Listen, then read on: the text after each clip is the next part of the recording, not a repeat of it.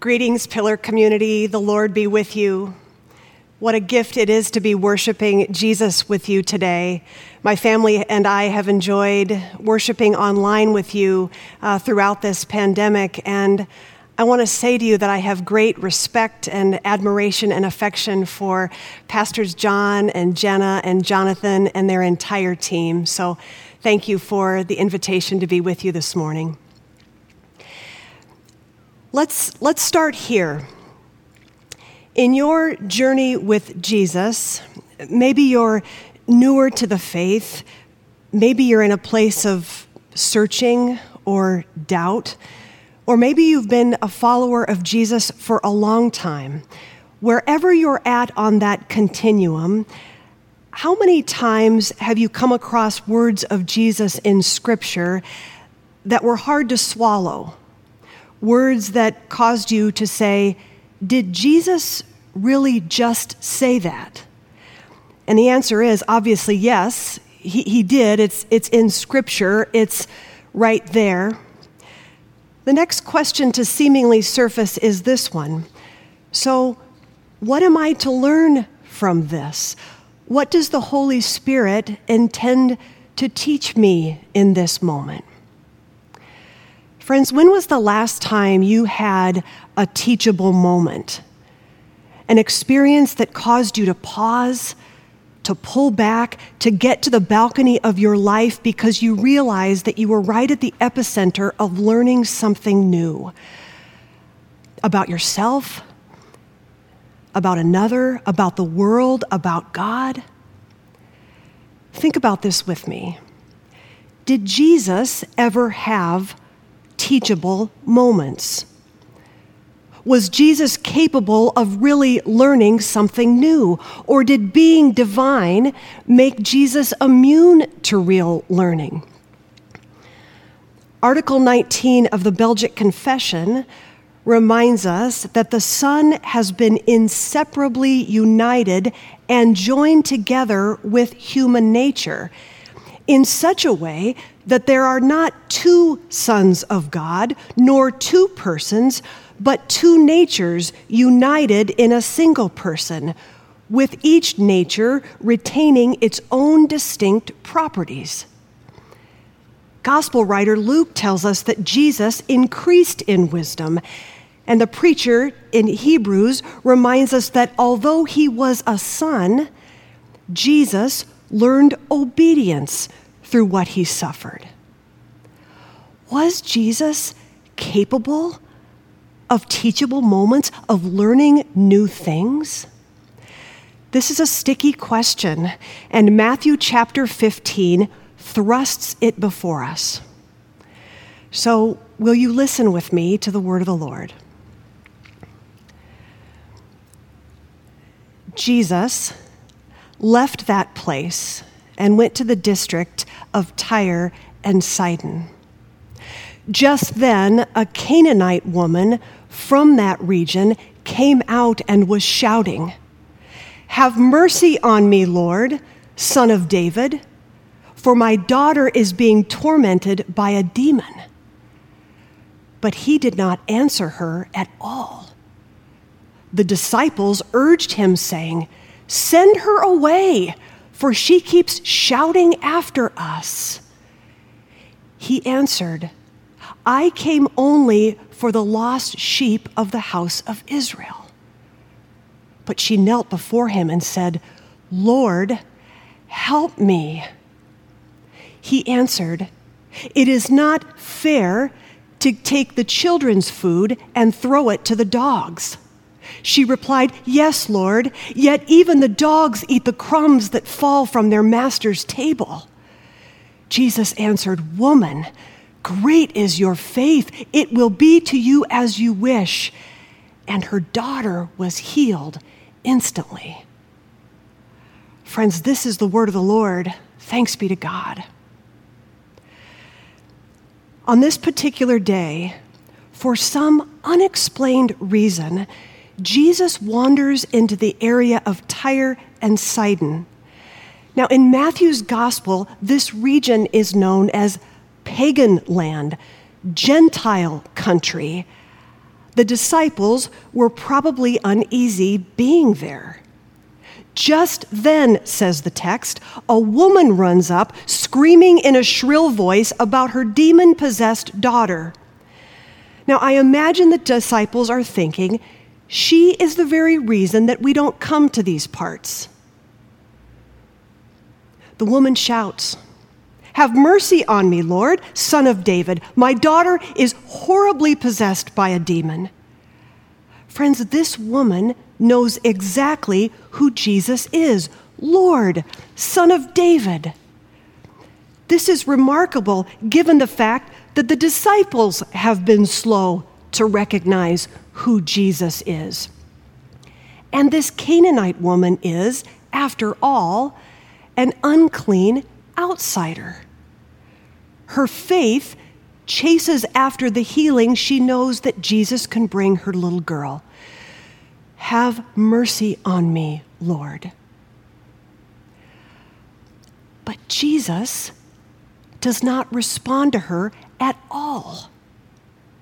Jesus is silent, and that silence gave the disciples an opening. They urged Jesus to get rid of this woman.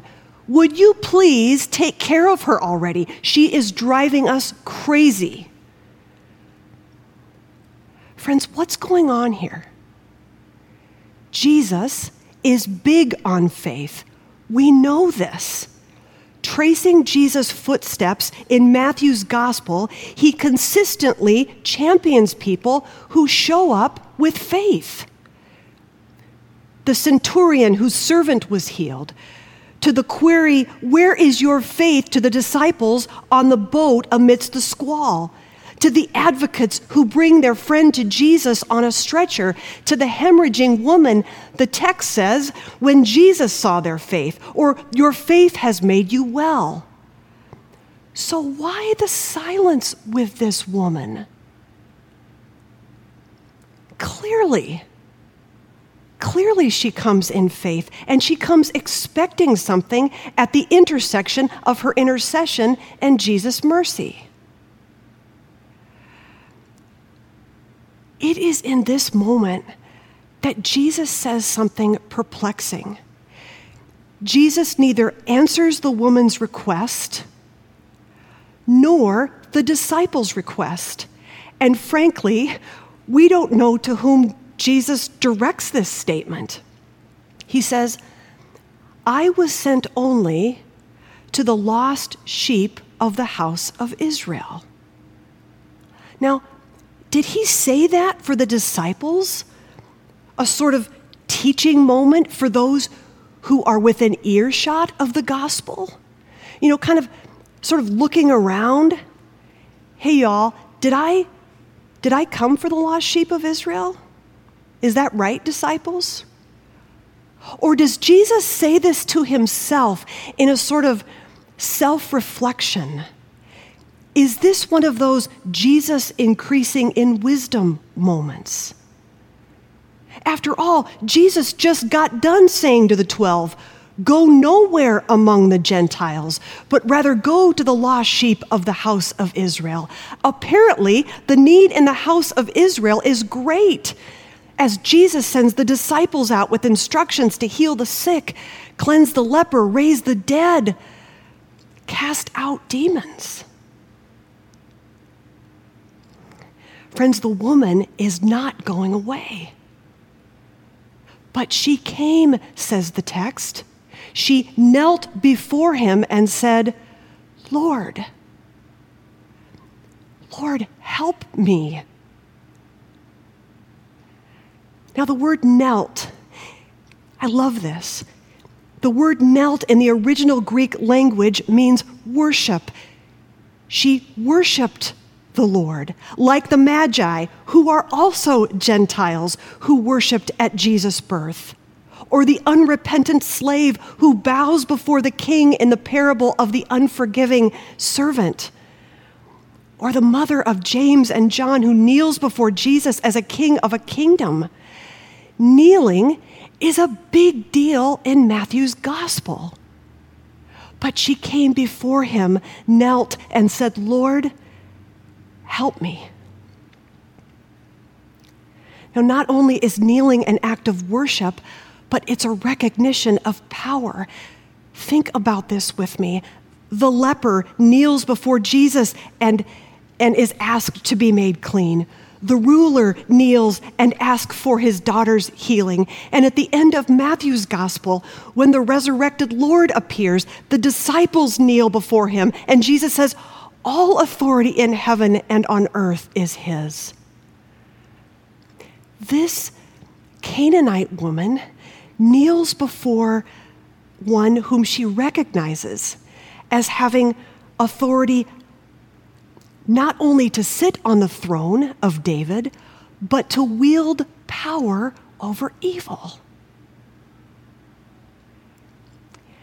And if this narrative isn't perplexing enough, Jesus, to this woman begging at his feet for any ounce of mercy for her troubled daughter, Jesus says something baffling. It is not good to take the children's bread and throw it to the dogs. Now, at first blush, this response seems strikingly harsh and insensitive. Is Jesus suggesting that those he normally heals are children? And that the Gentiles, represented by this Canaanite woman, are by contrast household dogs? Friends, this story is sandwiched between two feeding stories. In the story before this one, Jesus feeds bread to 5,000 people, and following this story, Jesus will feed bread to 4,000 people. Jesus is the bread of life. His ministry is an extended heavenly feeding. Is it not right to take the children's bread and give it to the dog? The bread that she wants from me, do I give it to her? Or is it just for the insiders? Shall I give this crumb to this Gentile, to this puppy dog begging at the table? The woman, however, is not deterred. She was quick. She says, "You're right, master, but beggar dogs do get scraps from the master's table." This Canaanite woman claims a place in the household, not a position of privilege or even the position of an insider. She accepts the status of a family's dog by claiming that even the dog enjoys crumbs that fall from the master's table. Friends, are you tracking with me here? This woman places hope in what others have discarded. Yes, Lord, yet even the dogs eat the crumbs that fall from the table. This son of David has so much power that there is enough power for the house of Israel and more than enough left over for her. She is not trying to thwart Jesus' mission. She just wants a crumb. Because even a crumb is powerful enough to defeat the demon that has possessed her little girl. Listen to Jesus' response. "Woman," he says, "great is your faith." This Canaanite woman seems to understand what the household of Israel has yet to grasp. Jesus is not just hope for Israel, but Jesus is the hope for the world. And faith is learning to sing the Lord's song in a foreign land, in a pagan land nonetheless. Lord, Kyrie eleison, Lord, Son of David, have mercy. Faith is quite literally hanging in there with Jesus. Lord, help me. Faith is hanging on to Jesus. Yes, Lord, but even the puppy dogs eat the crumbs from the table. Is not this the promise of Pentecost? This Jesus, declared Peter on that first Pentecost, this Jesus whom you crucified, God raised up, And of that, all of us are witnesses. Certainty that Jesus has power enough for Israel and power enough to save this non-Israelite daughter, and that in Jesus, all your questions have been answered, all your concerns and fears and worries have been tended to.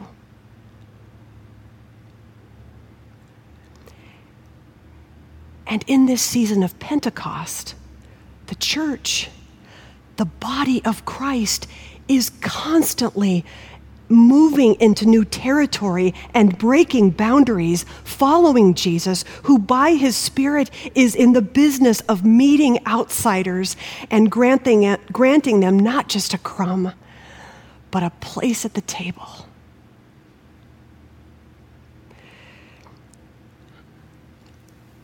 So, what is the Holy Spirit stirring up in you?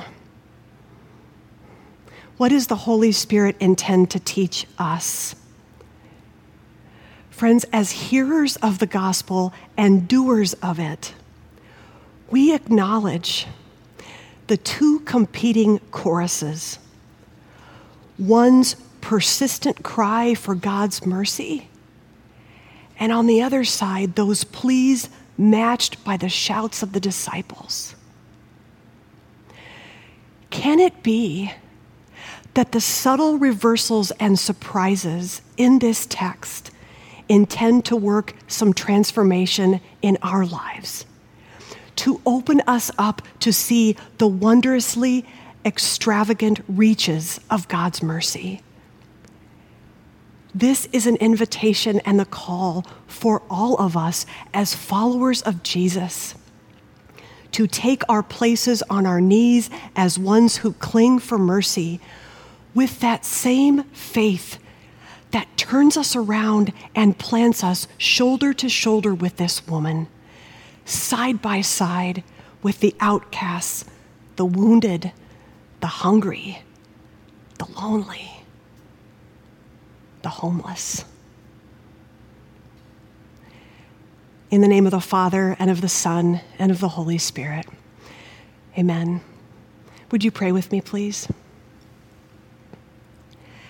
Lord Jesus, thank you for your word, your written word, and the truth of your incarnation, that you have come to dwell among us, and that we in this life get glimpses of your glory. I pray, God, that we would take your word and that we would walk it out in our Tuesday mornings and in our Thursday afternoons, that we would be receivers of your mercy and dispensers of it to this world that is at desperate need to know you and your lavish mercy upon us. We love you, Lord Jesus. We pray it in your name. Amen.